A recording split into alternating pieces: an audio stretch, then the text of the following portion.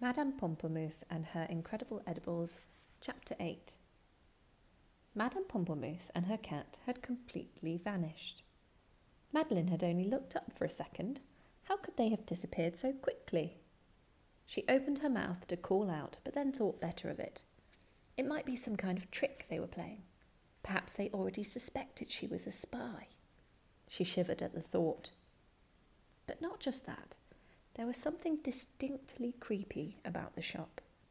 It was partly the shadows made by the candle flames, which were long and spindly and danced across the walls, and the foods themselves, which seemed almost to be alive, as if the cheeses were softly sighing and the bunches of sausages whispering in their dry, garlicky voices.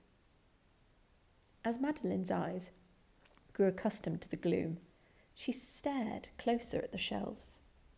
Each one was packed densely with shining, coloured glass containers, and behind each row there would be another and another as far as the eye could see. And the shelves themselves were all stacked higgledy-piggledy up to the ceiling. One was filled with different types of mustard in many shades of yellow. Above this there was a dark, cavernous shelf reaching into the shadows, and it was only after she had read olives, black truffles, caviar, pickled walnuts from the 14th century, woodland snails stuffed with sausage meat, python heads with licorice, and giant squid eyes in balsamic vinegar, that she realised everything on that shelf was completely black.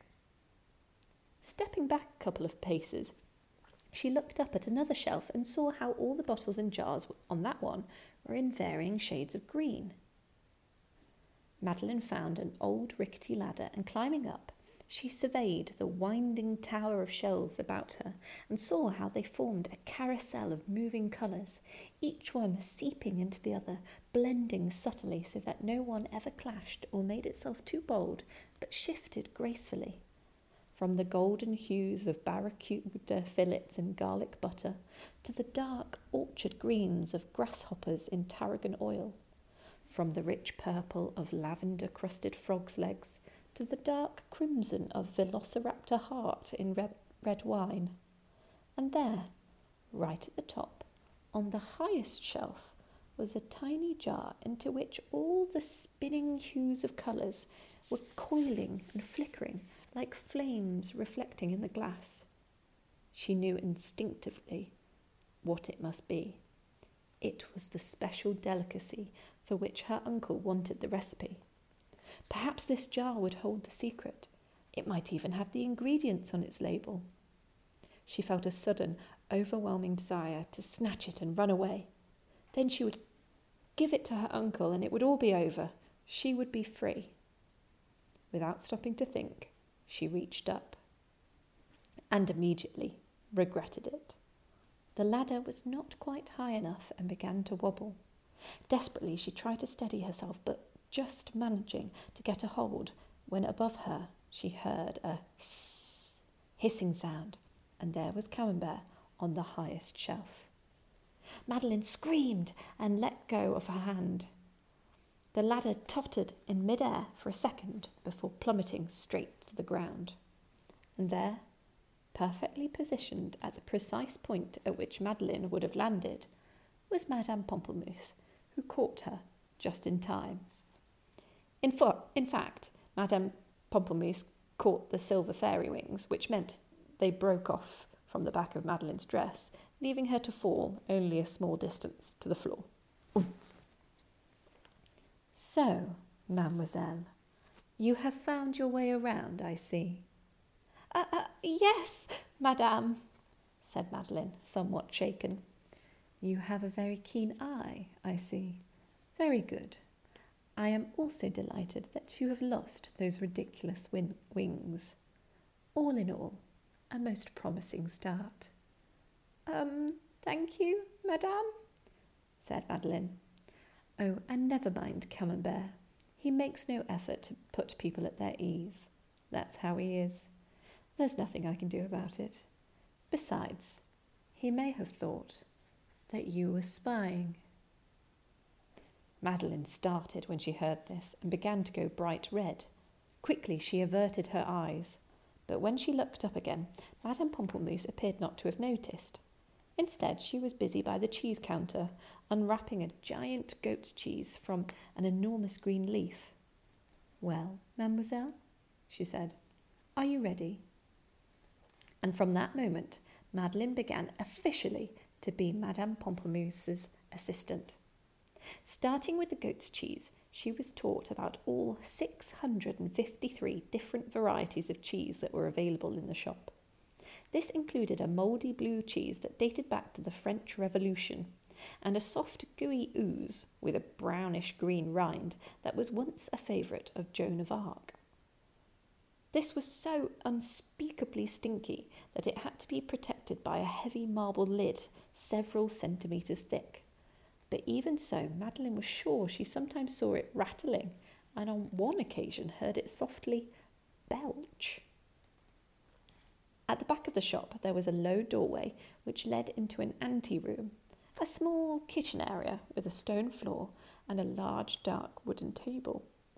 It was here that Madeleine would be put to work every day, learning how to fillet an anchovy and to dress it in oils and spices, how to smoke an eel, how to make pâté from a sea serpent, and how to squeeze the nectar from a violet. Madame Pamplemousse would give precise but rather minimal instructions in the kitchen, and Madeleine discovered that someone who did a lot of the actual cooking was Camembert. He was, for example, particularly skillful with a whisk. Via a set of steps, he would reach the table on his hind legs and then, with one paw, whiz things together with astonishing speed. Equally, when it came to chopping, he was incredibly fast. Madeleine could chop quite fast herself, but she was wary of some of the knives, which looked like they might slice off your finger before you'd even noticed. Though, if she ever slowed down, Camembert would scowl disdainfully and tsk until she sped up.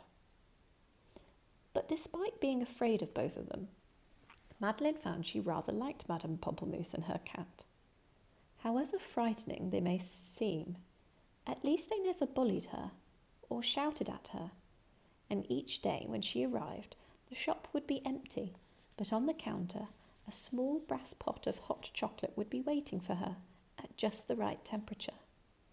And with the door open to the sunlit street outside, she would sit sipping this in the cool of the morning. For as long as she had been at the Squealing Pig restaurant, Madeleine used to wake up every day wishing she could go back to sleep.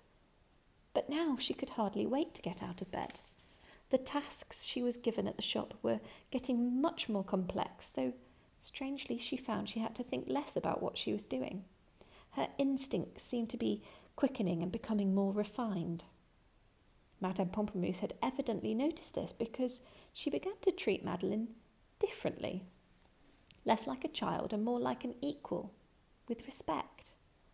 A respect, thought Madeleine guiltily, she would soon repay by betraying her. By day, she tried to forget about it, but come sundown, Madeleine's heart would sink at the prospect of her uncle's interrogation.